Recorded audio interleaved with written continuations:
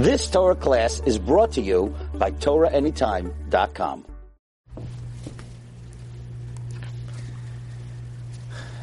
Gemar Chasima Tova to everyone.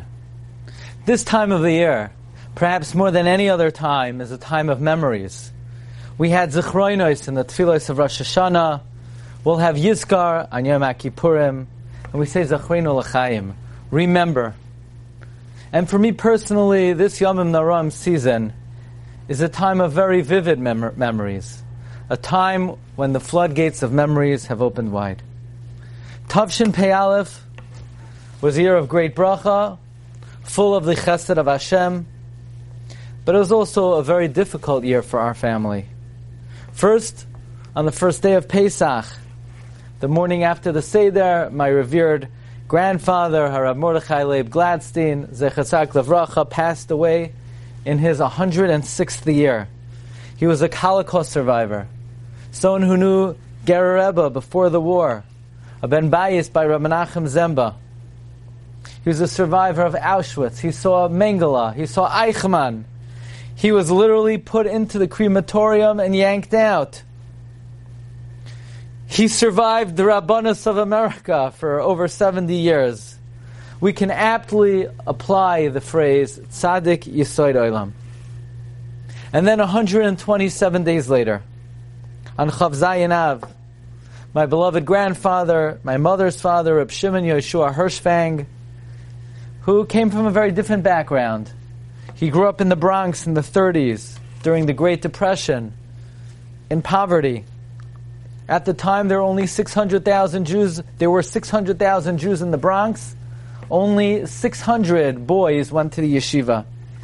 The assimilation rate, the rate of hitbolelut, the rate of acculturation was astronomical. And my grandfather overcame many challenges and hurdles to remain an Erlich Hayid, was a tzaddik in his own right, one of the founders of Reb Hillel David Shul in Flatbush.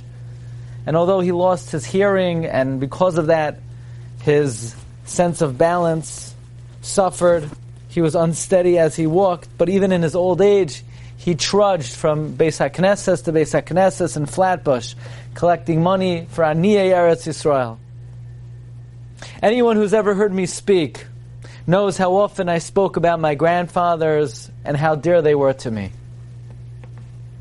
And I tell you, when my grandfathers were alive, it gave us a sense of security. They were our foundation. They were the bedrock of our existence. And truthfully, it made me feel like a kid. I have grandparents, Baruch Hashem parents. And with the loss of grandparents, your security is shattered. You're a step closer to the Olam HaEmes. The haunting words of the Yushalmi become even more meaningful. The Yushalmi Moed Katan Perek Gimel teaches us and compares a family to a pile of stones. A mound of stones. It seems pretty stable. But when one stone is moved, the whole pile seems very uneasy and unsteady. That's how we feel. And thinking about all the memories and what the loss of my grandparents means to me. My grandfathers were from the most profound influences in my life, and the following Gemara in Masechta Taanis comes to mind. The Gemara Masechta Taanis on Daf Chav Gimel tells us the story of Choni Amagil, who was once walking. He's walking on the road and he sees a guy planting a carob tree. Now, why anybody would want to eat a carob, why anybody would eat buxer, that's one of the great mysteries of life. And Choni says to the guy, you're planting a carob tree, how long will it take to produce fruits? Guy says it will take 70 years. Choni says, you're so sure you're going to live 70 years? And the man responds, Hayi Gavra Alma Becharuva Ashkachte. That guy, meaning me. A world with a carob tree I found. Ki hechi deshasli li avosai shasli nami levrai. The man said, I came into the world with a carob tree, and my ancestors didn't plant it for themselves. They planted it for me, for their children and grandchildren. The least that I can do is do the same for my descendants. This is the hargasha that I have. whatever humble, meager hatzlacha that we have, whatever small madregos that we've been able to accomplish, it's only because we saw the greatness of our ancestors, their emunah, their tefillah, their midos. I mean, my grandfather, Zechatzak Levracha, he knew his grandfather, who was a best friend of the Malbim, so I could look at my grandfather, and it took me back 160 years, 8 generations. And the question is, are we prepared to have the same impact on our children and our grandchildren? One of my favorite all-time stories, and I say it all the time, and you may have heard it before, the Ikar Halimud Hi HaChazara. It's a Rabbi Berelwein classic. He actually just reprinted it. We'll say it over B'Shem Amroi in a book of his best stories. I highly recommend it. It's called Heads and Tails and has a picture of a pretty peacock on the cover. And he tells over that when he was 11 years old, he was a Ben Yachid, 1946, and his father says, Beryl, we're going to the airport. He says, what's in the airport? They're headed to Chicago Midway Airport. What's in the airport? A great tzaddik is coming, a great rabbi, Rabbi Isaac Halevi Herzog, the chief rabbi of Palestine after World War II. And all the distinguished rabbanim are going to greet him and to escort him to the shul to speak. Rav Herzog was a majestic personality, and he lit from the plane wearing a shiny top hat, holding his cane in one hand and a Tanakh in the other. He had a very aristocratic demeanor. We all accompanied him to the shul, and the shul is filled to capacity. Rabbanim, all the Masifta Bachrim, elementary school students, about 200 boys from Masifta and elementary school. And Rav Herzog gave a 45-minute drasha in Yiddish, and after that he turned to the Bachrim in English. He had been a rabbi in Dublin, and he spoke with a slight Irish brogue. He said, I just returned from Rome, where I went to visit Pope Pius XII. And I had with me the names of 10,000 Jewish boys and girls, many whose parents had placed them with Catholic families and monasteries and Christian institutions, hoping to save them from the Nazis. Give me back our children. They're our children. The only reason we gave them to you is because we didn't think we would survive. But here we are. They're our children. You're kidnapping them. We only gave them to you because we didn't think we'd make it. But they're ours. Give them back. And the Pope flatly refused. He said, I can't even give back one child. The rule is once a child is baptized, we can never return him to another religion. All these children were baptized. I pleaded, but to no avail. Rav Herzog was so overcome with emotion. He put his head down on the lectern and he wept bitterly. I was never so frightened in my life.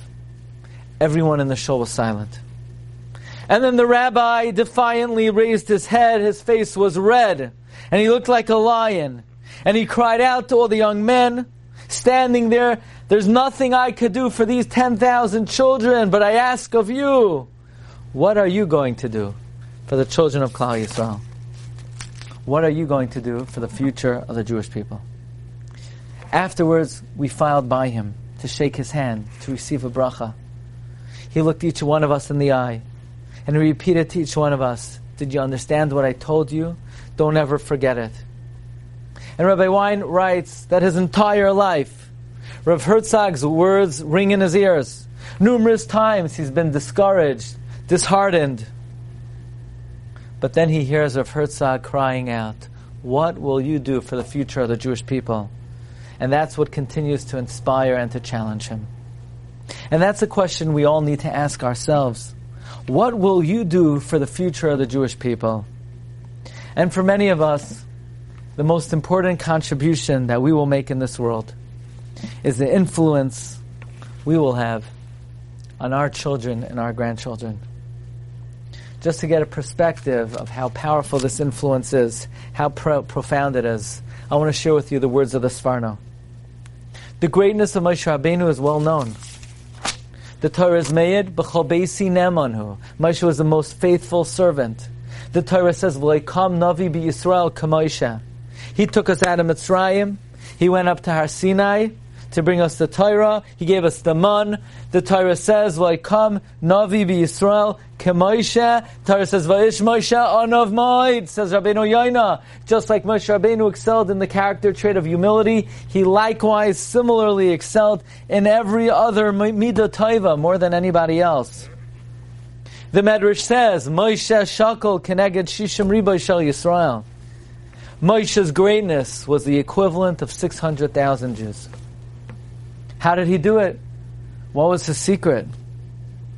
Can we pinpoint, can we identify the shoresh of the gedula of Moshe Rabbeinu?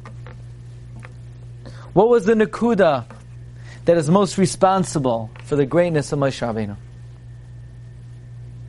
Here's another question to think about. Moshe's brother, Moshe's sister, no, not too shabby. I mean, that's one all-star cast family. Aaron HaKohen, Chazal say, was shakal, keneged Moshe Rabbeinu. Miriam Anavia sang the Shira. That's some family. How did the parents do it? Moshe, Aaron, and Miriam.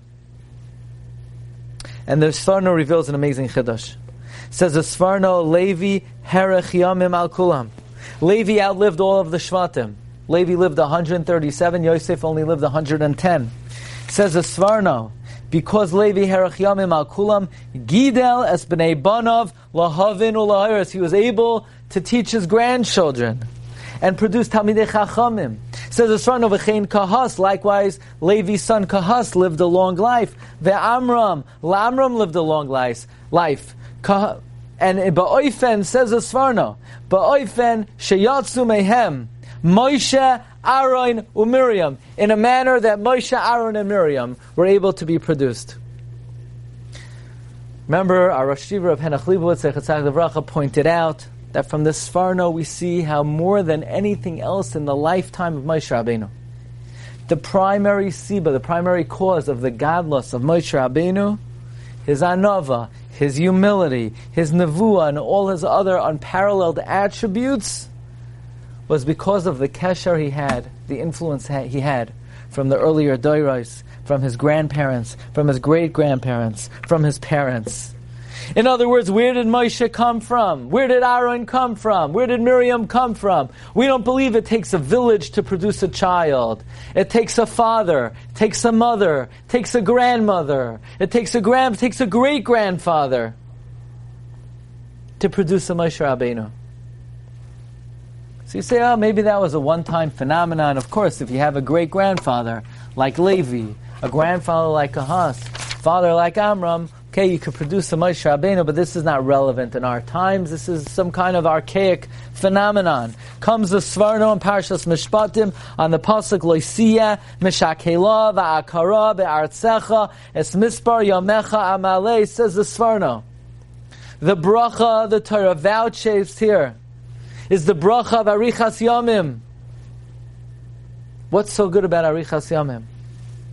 It says the Sfarno, when a person has Arichas Yamim, he will be able to see his grandchildren and teach them and be Masake in future Dairos. It says the Sfarno, Ba'oifen Shekara Be'inyan Levi Kahas Va'amram, in the manner, in the very same way that Kahas, Amram, and Levi were able to produce Moshe, Aaron, and Miriam. So this is a bracha that's available in all generations. As Mispar Yamecha Amalei. And if you were fortunate enough to come into this world with a carob tree that was already placed in it, if you were fortunate enough to see parents and grandparents, and perhaps further, then you need to make sure to leave the world with a carob tree placed in it as well. You need to make sure that you provide future generations with the image and the proper tzura of what an Eved Hashem is. And if you're already grandparents, maybe you thought these are the years to take it easy, to retire, to slow down. You think, I'm 60, 70, 80 years old, it's time to kick back, go down south, play golf, relax a little bit. No, there's no slowing down. These are the most important years of life. Chazal say that when Moshe Rabbeinu stood before Paro, he was 80 years old. Why do I need to know exactly how old Moshe was when he stood before Paro? Is this such a momentous occasion that he's 80 years old? Ask Reb Zalman Sorotzkin, and the Torah doesn't just randomly give us dates that Moshe was. Why is it saying Moshe was 80 years old? It says Oznayim LaTorah. Because many people think when they turn 80, it's time to retire, it's time to kick back, it's time to relax. No, Moshe at age 80, he's just getting going. He took us out of Mitzrayim, he gave us the Torah, he led us in the Midbar, he brought us to the precipice of Eretz Yisrael. Says the Sforno, the years of being a grandparent are the most important years of life. This is the time to exert the strongest influence. This is the time you could produce a Moshe, an Aaron, and a Miriam. And if you're not up to that stage in life, now's the time to start preparing. So that when you do reach that stage, may HaKadosh Baruch Hu give us all that bracha, we are able to fulfill what perhaps will be our greatest role and tafkid ba'olam hazeh. Let's try to study and focus a little bit. What is the influence of a parent or a grandparent? Why is it so powerful? Obviously, there are many factors. I want to focus on one particular factor that I've paid special attention to as of late. I've noticed a phenomenon over the last couple of years of speaking. I can give a shiur or a lecture on a certain subject, say for 45 minutes, an hour, and it could be about a certain topic, and sometimes the feedback that I get about the subject is completely unrelated to the subject matter. It's usually about something that I mentioned randomly, agavorcha, in the course of the subject. I'll give you an example. 2 weeks ago, I spoke for a girls' seminary in Monsey. And I spoke about the subject of tshuva being comparable to tchias hamesim, and why we say umidoy melach in shofaris.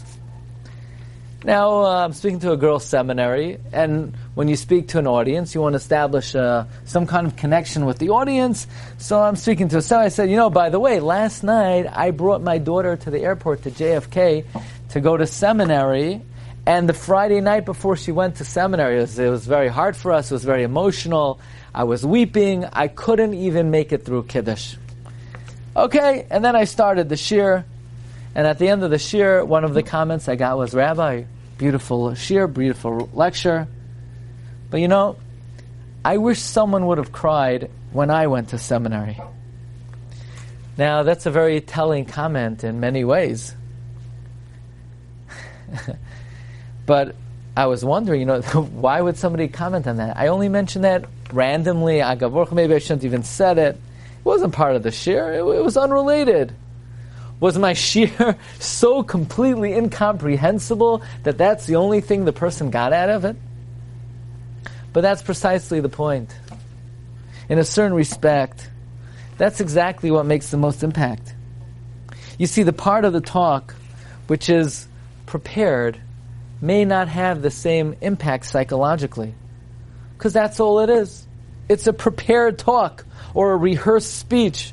And that doesn't have the same authenticity and genuineness of something that's mentioned, agavorcha, just as an aside, something that happened to be mentioned. But something that you say, agavorcha, that's not just words. That's you. And people are not influenced by what you say, they're influenced by who you are. So you could speak for an hour about tshuva, and it doesn't have the same effect on a person as something that is mentioned in passing, sort of in a moment of full disclosure. That is what the Alshich teaches. You want to teach your children about the importance of Lashon Hara? So, okay, I'm gonna take out the Sefer Chafetz Chaim and I'm gonna read, don't speak Lashon Hara, it's very bad, you could lose your... Yeah. It's gonna have minimal influence. Because it's just words. And words have limited effect. Says the Alshich, you know how to influence your children. If when you're saying is on your heart, it's genuine, you really mean it, then you could influence your children. But if it's misafa l'chutz, when it's just words, it's just on your mouth, it will not penetrate the heart of your children. You better mean it. Otherwise, don't waste your words, because they won't accomplish anything anyway. You want to influence your children? It has to be al levavecha. Often it's the unprepared, unrehearsed, off the cuff remark that sometimes has the greatest impact. I remember before one Yom Haraim, my Zayda, Rabbi Shimon Hirschfang, Zechatzak Levracha, he said to me, Dani, daven well this Rosh Hashanah. Hashem listens to your tefillah. And I remember how that remark entered my soul. And I was learning in Beis Medrash, and I was learning about the Koyach HaTefillah, but it was that remark that affected me. It's interesting, even in halacha, there's a certain ne'emanus, a certain credibility, which is lent to the unprepared, unrehearsed, off-the-cuff remark. This is called Mesiach Lefi Tumai. You look in Even HaEzer, Siman Yud Zayin, Sif Yud Daled, that a Gentile that is Mesiach Lefi Tumai, normally we don't accept the testimony of an Ovei Kaichav Mazalais. But if he's Mesiach Lefi Tumai, you could have two Akum, and they could testify, and it's irrelevant. We don't accept it at all. But even one Akum, if in the course of conversation he happens to say, it's a shame what happened to Pliny, that he passed away, he was such a nice guy, you could take it to the bank and a woman could remarry based on that off-the-cuff remark. Shulchan Aruch adds that the situation has to be that he's not trying to testify, he's just casually in the course of conversation mentioning a fact, then you could believe it. The Beis Shmuel qualifies that anyone who comes to Bezdin to testify, even if in the course of the testimony he happens to mention something agavurcha, you don't accept it. Furthermore, if you ask an Akum, and what happened to Pliny, and he says Pliny died, also you can't believe it. If let's say two Yidden are having a conversation and the Akum says, what are you guys talking about? And they said, we're talking about Pliny, we're talking about so-and-so. He died, isn't it a shame? And the guy says, it's a shame, the guy died. So, you can't believe him.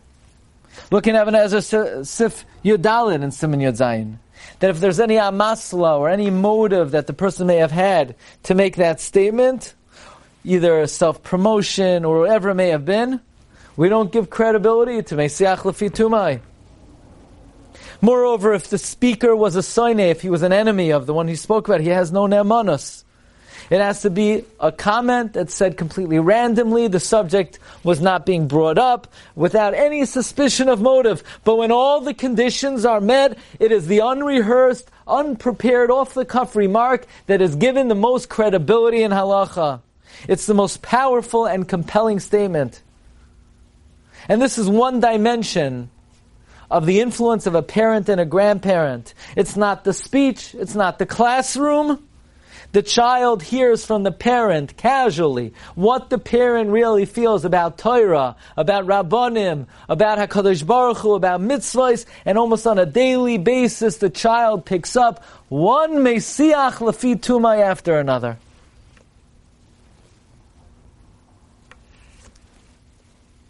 And of course, as much as children are influenced by what we say, they're influenced by what we do. We know Yosef HaTzadik was faced with the most alluring temptation. He's a young, handsome man, and day after day his master's wife is persuading him. She's relentless. Vayhi kedabra el Yosef yoim yoim. She's wearing on him to the point where the pasuk says, Vahayehi kahayoim hazeh vayavoy abayisa lasos malachtoi. That finally the day came. And the Gemara in Sotah says, Lamed Vavam Rebbeizeh, Yosef had finally given in. Shneim ledvar avera niskavnu. And Chazal described vividly how Yosef was about to commit the act. Ayin Sham Gemara, the description of where Yosef was holding, he basically was about to commit the avera, and at the very last moment, what stopped Yosef? Was it Yiras Shamayim? Was it Emunah? Was it Avas Hashem? No. Basa diyuknoi shalaviv v'niras aloi b'chaloin. Yosef saw the image of his father. And Yosef musters the strength to overcome the challenge. That's what gave Yosef the strength to overcome. The Chazar teaching us that a child's future in large measure will be determined by the images and the behaviors that he saw from the parent. The more the parent serves as a personal example, the greater will be the child's chance of success in this world. What a child sees in the four walls of its house will never leave him, either for good or for bad. Happened in the days of the great Goin, the Nachal Eshkol, a child of one of the most prominent members of the community, was kidnapped and taken to a Christian monastery. And as much as the child, the parents, and the Rabbanim of the city tried to somehow plead to get the child back, there's nothing that they could do. All their cries fell on deaf ears. And they tried to take the case to court, and they sued the monastery, and they wouldn't even hear the case. They said, you have no evidence. And years passed, and all the while the boy's parents never ceased their efforts, and finally they pled with a judge who they thought would be more sympathetic, and the judge opened the case, and he said, look, I understand what you're saying, but who's to say you're telling the truth? Maybe the monastery is telling the truth. They said this boy's been a Christian his whole life. Therefore the judge said, I'm prepared to give you a one-time chance. You can have audience with the child for 5 minutes. If you succeed in removing him in those 5 minutes, he wants to come back with you, then that's a proof that it's your child. Otherwise, the case is closed, and that's where the child will remain forever. And the parents were somewhat encouraged. Still, they had no idea how they're going to be successful in those 5 minutes. They knew their child had been indoctrinated, and they knew their child had been brainwashed. How in the world are they going to remove this child? And they went to the Rav, the Nachal Eshkol, and the Nachal Eshkol tried to calm the parents, and he said he'll help them, he'll even go with them, and with the help of HaKadosh Baruch Hu, perhaps they will be successful. And the parents were even more encouraged, but when that fateful day came, they were shaking walking into the monastery, their knees were buckling. And amazingly, the Nachal Eshkol was accompanying them, and he was wearing his kittel that he wears on Yom Kippur, and his white yarmulke. And they had just 5 minutes to persuade this child. What could they possibly tell the child in 5 minutes? And it was a heart-rending scene. On one side sat the parents, sat the Rav, and on the other side sat the boy. The mother and father looked at the boy. They look at the Rav, and the Rav said no word. And the Rav began to hum the tune, the haunting tune, Kaya nidrei v'esarei v'kainamei chinusei. And the boy is sitting there, he's transfixed. He's like off in a trance. He's fixated on this niggin. And there are only 2 minutes left, and the Rav continues, Din darno dishtabahana. The parents' hearts freeze. The Rav turns to the boy, do you want to come back with us and get Olam Hazeh and Olam Haba, or do you want to stay right here in the church? And as if suddenly, waking from a dream, the boy jumps out of his chair. He falls into his parents' arms. He says, get me out of here! Get me out of here! Take me back to the shul where I heard this niggin! This is the responsibility of the parent, to make sure that the child has in his mind's eye the images of Kedusha, of Tahara, of Tefillah, of Torah. This is what will influence the child. The Gemara tells us about the wicked King Menashe who introduced Avodah Zarah throughout the length and breadth of Eretz Yisrael. And when he was taken to be killed, suddenly, what prompted him? What inspired him to do tshuva? Menashe all of a sudden remembered a pasuk that his father had taught him in shul when he was a little boy. And this is what Menashe said. Oh, I remember the Tata taught me. Batzar lecha umitzaucha koil hadvarim ha'ileh be'acharis hayamim v'shavta ad Hashem Elokecha v'shamata b'koiloi. And he remembered his father taught him when you're in distress, you could return in tshuva. Ki ke'el rachum Hashem Elokecha lo yarpecha v'lo yashchisecha. That Hashem will not weaken from you. He's merciful. And Menashe did tshuva. What inspired Menashe to do tshuva? Yerushalayim, Emunah, no. One pasuk that his father taught him when he was a little boy. He always knew the pasuk. But we never know when these memories will resurface and influence a person. But the impressions made on a child's heart growing up in their parents' home, it's there, it's deep inside. It could resurface many years later. We don't know under what circumstances and under what conditions it will ultimately influence the child, but we know it's there forever and ever. And our challenge as parents is to create those special memories and moments of dedication and Mesiras Nefesh. The way a parent says Unasana Toikef, it should be etched, it should be seared on the heart of a child. The way a parent makes a Shechiyanu on a Yom Tif. What image will our children have of us? Oh, I remember Mommy. Yeah, she was always on the phone. Oh, I remember my relative. He was always watching a big screen. We have the opportunity to make Kiddush memorable, Havdalah memorable, to make Birchas Hamazon memorable. These are the holy moments that accompany our child forever. About 6 years ago, I had the privilege to speak in a wonderful community down south in Memphis, Tennessee. Right off the Mississippi River, you could go to the Bass Pro Shop. You go up the tallest freestanding elevator in America, and from there you could see a nice chunk of the Mississippi River. And one of the highlights of my trip was meeting a Zakein, a Yid who was in his 90s, mid-90s. His name was Yehoshua Kutner.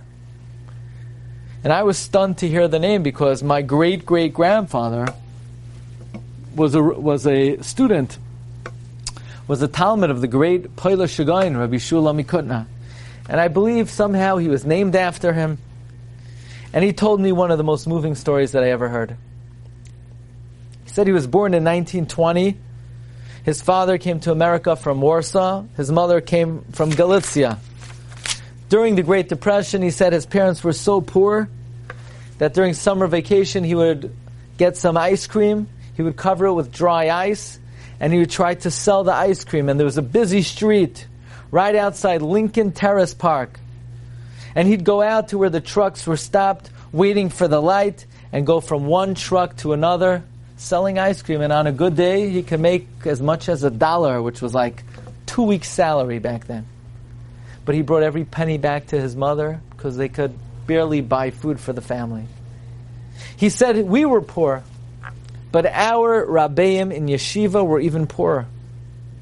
In 1930, he says he was 10 years old, and the Rabbeim in Yeshivas Chaim Berlin were starving. It was the Great Depression. People who owned big businesses, they stood on the corner selling apples. They were selling buttons, handkerchiefs, socks, just to buy some food. A quart of milk cost 5 cents. Loaf of bread cost 2 cents.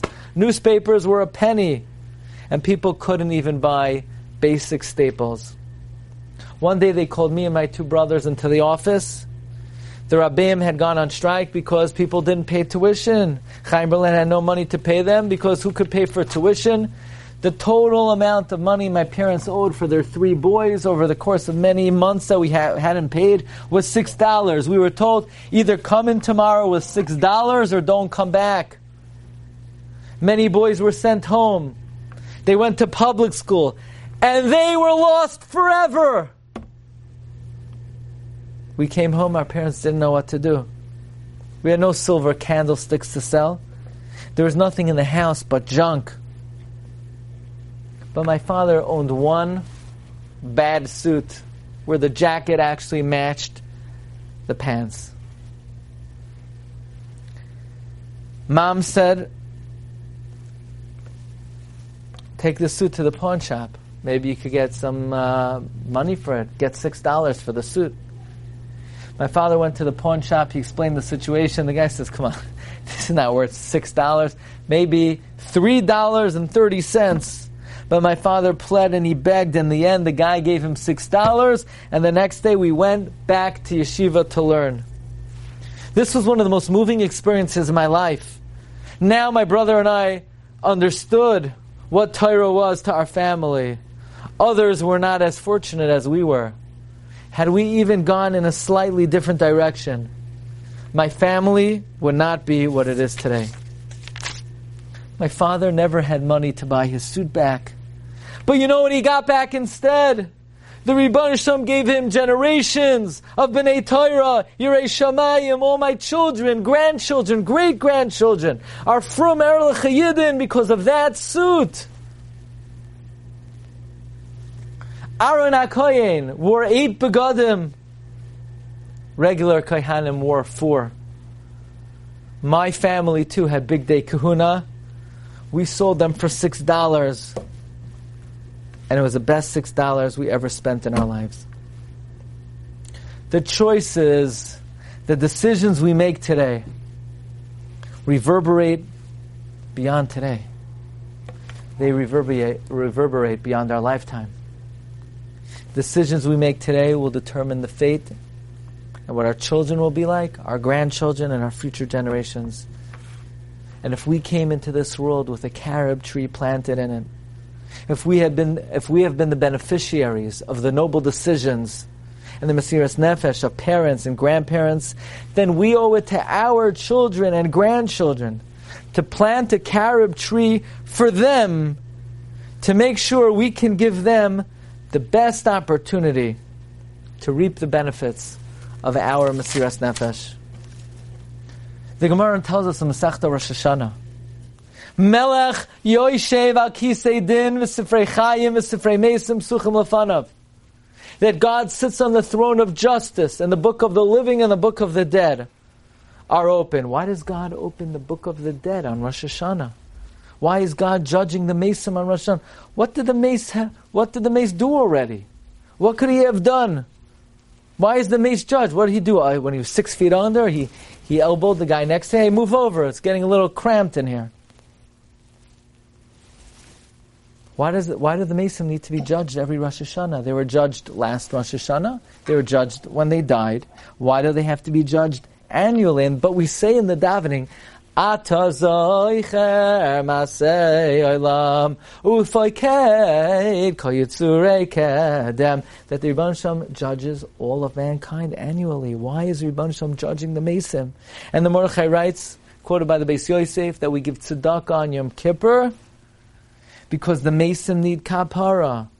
The Ramah in Siman Tafrei Yud cites the Kolbai that we light a yahrzeit candle for the Meisim. Why?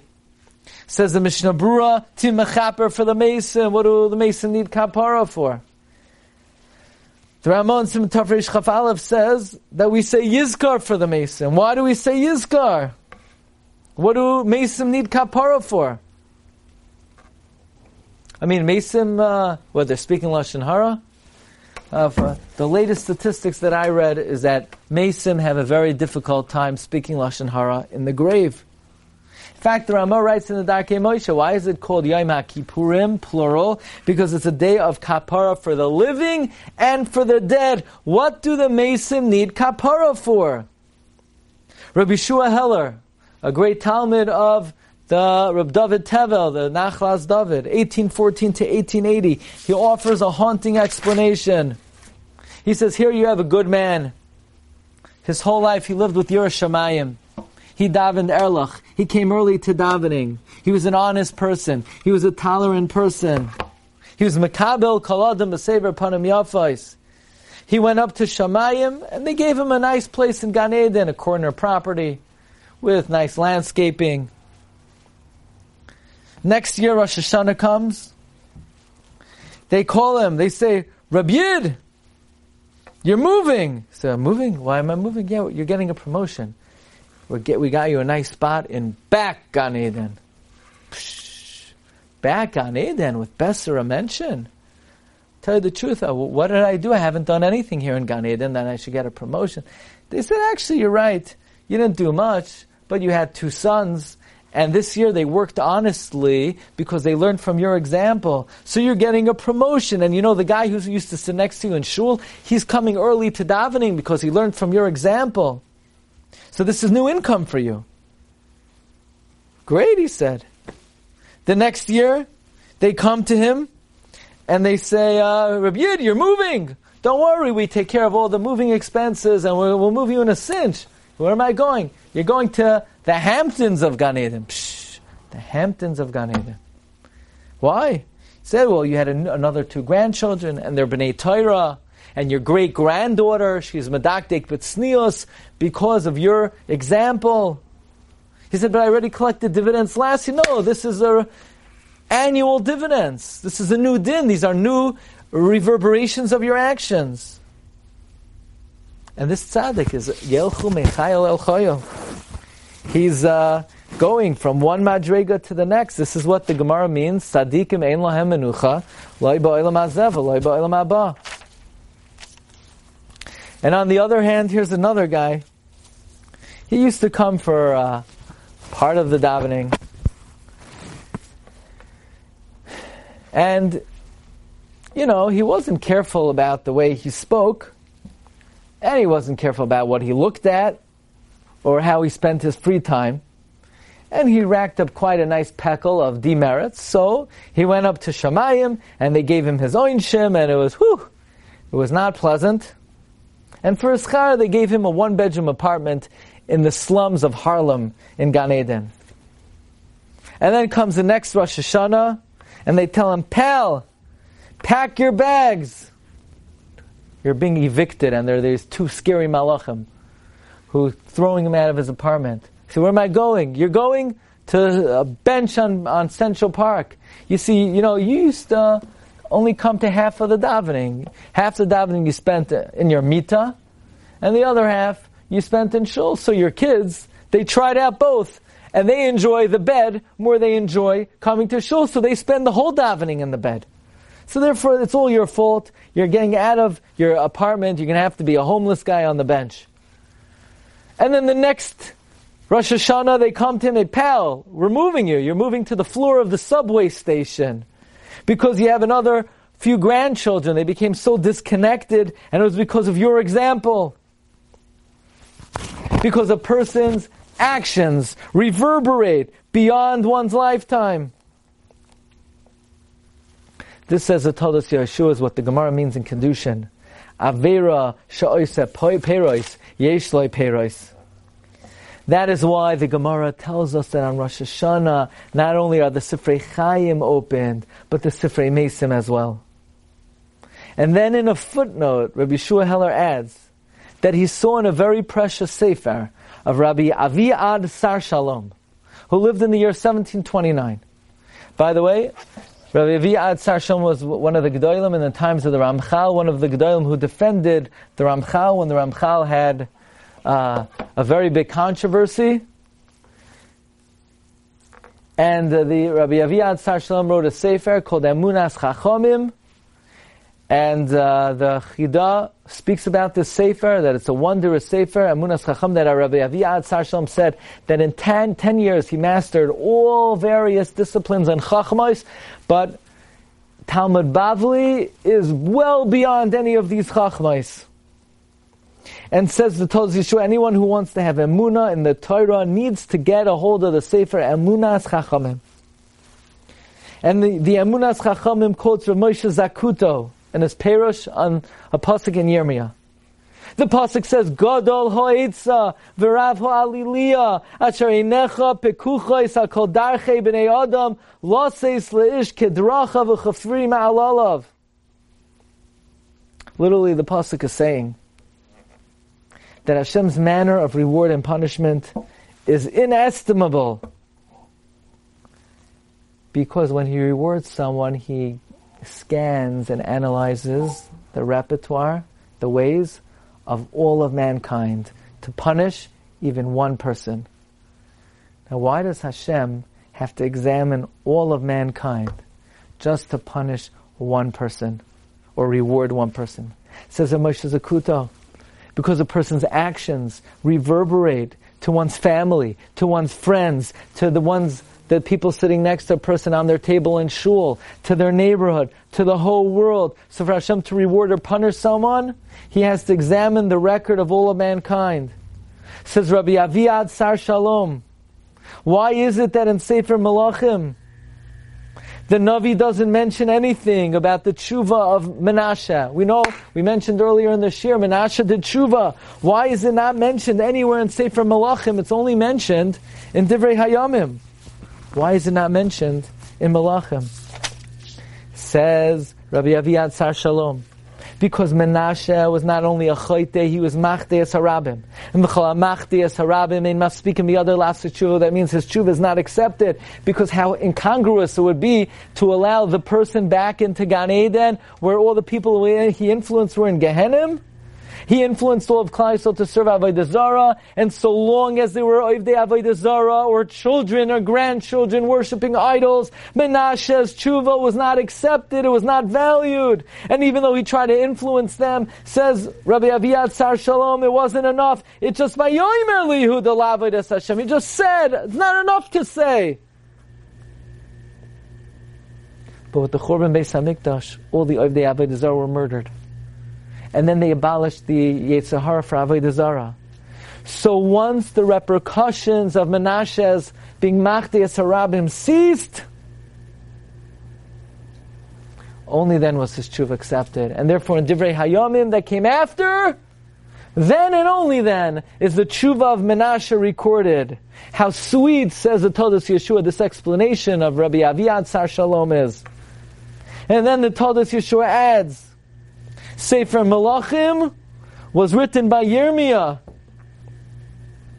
In the times of Yirmiyahu, Avodah Zarah was still extant, and therefore Yirmiyah cannot record the tshuva of Menashe. But Divrei Hayamim, the Gemara says in Baba Basra, was written by Ezra, and in the times of Ezra they abolished the Yetzer Hara for Avodah Zarah, and therefore Ezra was able to record the tshuva of Menashe and Sefer Divrei Hayamim. Says the Meshech Chochma, with this Yesod, we can understand the Gemara in Megillah, Daf Daled Amud Beis. The Gemara says that when Rabbi Eliezer would get to the following pasuk, he cried, Vayomer Shmuel el Shaul, Lama hirgaztani lahaloi soisi. Shmuel says to Shaul, why did you upset me to wake me up? You see, Shaul HaMelech was apprehensive in his war against the Philistines. He needed reassurance. Shmuel had passed away. He couldn't ask Shmuel. He had already banished all the necromancers, all the diviners. Hashem wasn't answering him. He thought he had no choice but to summon Shmuel from the dead. So he called the last remaining diviner, a woman who raised up the spirit of Shmuel. And Shmuel was afraid. He thought he was being summoned to Rosh Hashanah, to Din. And the Gemara says that if Shmuel, the tzaddik, was afraid of Rosh Hashanah, then asal achas kama v'kama. And Shmuel says, you're going to bring me up, I'm going to bring Moshe Rabbeinu with me, and he'll testify that there's not one detail of Torah that I didn't observe. What exactly was Shmuel afraid of? What Avera could Shmuel have done?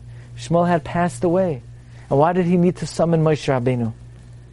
It says the Meshech Chochma, Shmuel was afraid because the pasuk says, V'lo yholchu banav bidrachav, his children did not go in his ways. And if the parent is the cause of the child's defection, then the parent is accountable. So Shmuel was afraid that now, after years and years have passed, he's being called out because of his children's waywardness. Now listen to this, says the Meshech Chochma, that if it's not the fault of the parent that the child veers off, is the parent liable? Originally it said in the Torah, Poiked avoin avois albanim, and vice versa. And the Medrash says Moshe argued to Hashem that it's not right. Why should a parent be responsible? Every kid has free choice. So Hashem says, I'm maskim to you. I'm avatel dati. If it's not the parent's fault, the parent is not liable. And therefore I'm going to write in your Torah and Sefer Devarim, Lo yumsu avos al banim, uvanim lo yumsu al avos. So Shmuel summoned Moshe because Shmuel did everything in his capacity. Shmuel was Meichiach Klal Yisrael and certainly his children. And therefore he brought Moshe to defend him that when it's not a parent's fault, the parent is not liable. But a person's actions reverberate well beyond one's lifetime.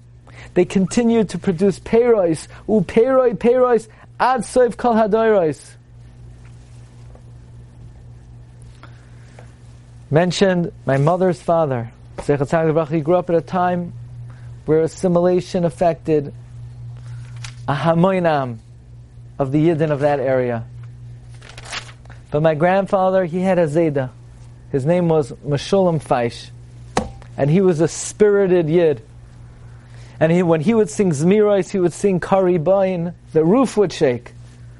And that hislahatos entered my grandfather's soul. And it made him a faithful, loyal Jew. And you can imagine every Rosh Hashanah they summoned Meshulam Feish and they said, Rav Yid, we're giving you a promotion this Rosh Hashanah. He said, for what? What did I do here in the Olam HaEmes? He said, no. It's when you sang Kari Bain. You sang it with such devekus. Now you have a great, great grandson in Cedarhurst, Gladstein. He has boys. They daven in shul very nicely. That's your credit. It's because of you. It's because of the Zmiros, the dveikus that you had. And maybe if I have a little bit of your shamayim, because I would go to my grandfather, Zechat Tzag Levracha, on every Erev Yom Kippur. I don't know if I missed even one. And the Zayda would give me a bracha with bitter tears. They should have your shamayim and avas haTorah. And if we have any zechusim, I'm sure it's a big aliyah, Tar Zayda. Says Rabbi Yeshua Heller, Al zois yecharad levav ha'adam. For this, a person's heart should tremble. Besito yalibai. When he thinks, when he realizes, as kol hamasim sha'asa tachas hashemesh, all the actions that a person did in their lifetime, yivlu aisai, they will outlive a person. La'an he noitin. What direction are your actions going in? Im parim, yu kodesh ulam Hashem. If they were holy, they would produce beautiful fruits. But im chamas taninim yenam, but if they were bitter like wormwood, v'yitin shama din v'cheshbain aleim, you're going to have to pay the price over there for them. V'al peiroseim, and for all the repercussions and all the reverberations. Upeirei peiroseim midardar.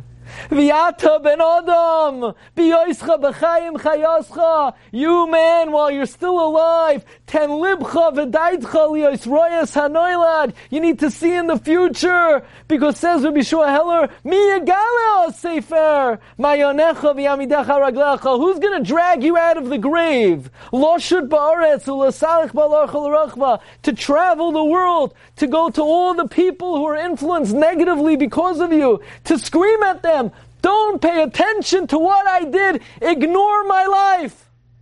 Who's going to shake you off from the grave to be able to retrieve all the negative impacts you had? Says Rabbi Yeshua Heller, what you do in this world, it makes a difference. What you do today, it makes a difference. What you'll do tomorrow makes a difference. Life counts. Life's not a joke. Life is important. So what will you do for the future of the Jewish people? There's a lot you could do. How about start with the people sitting next to you in shul? Start with your neighbors. Start with your wife. Start with your children. Your actions reverberate beyond your lifetime. What you do, how you act, the decisions you make will make a difference forever and ever. You've just experienced another Torah class brought to you by TorahAnytime.com.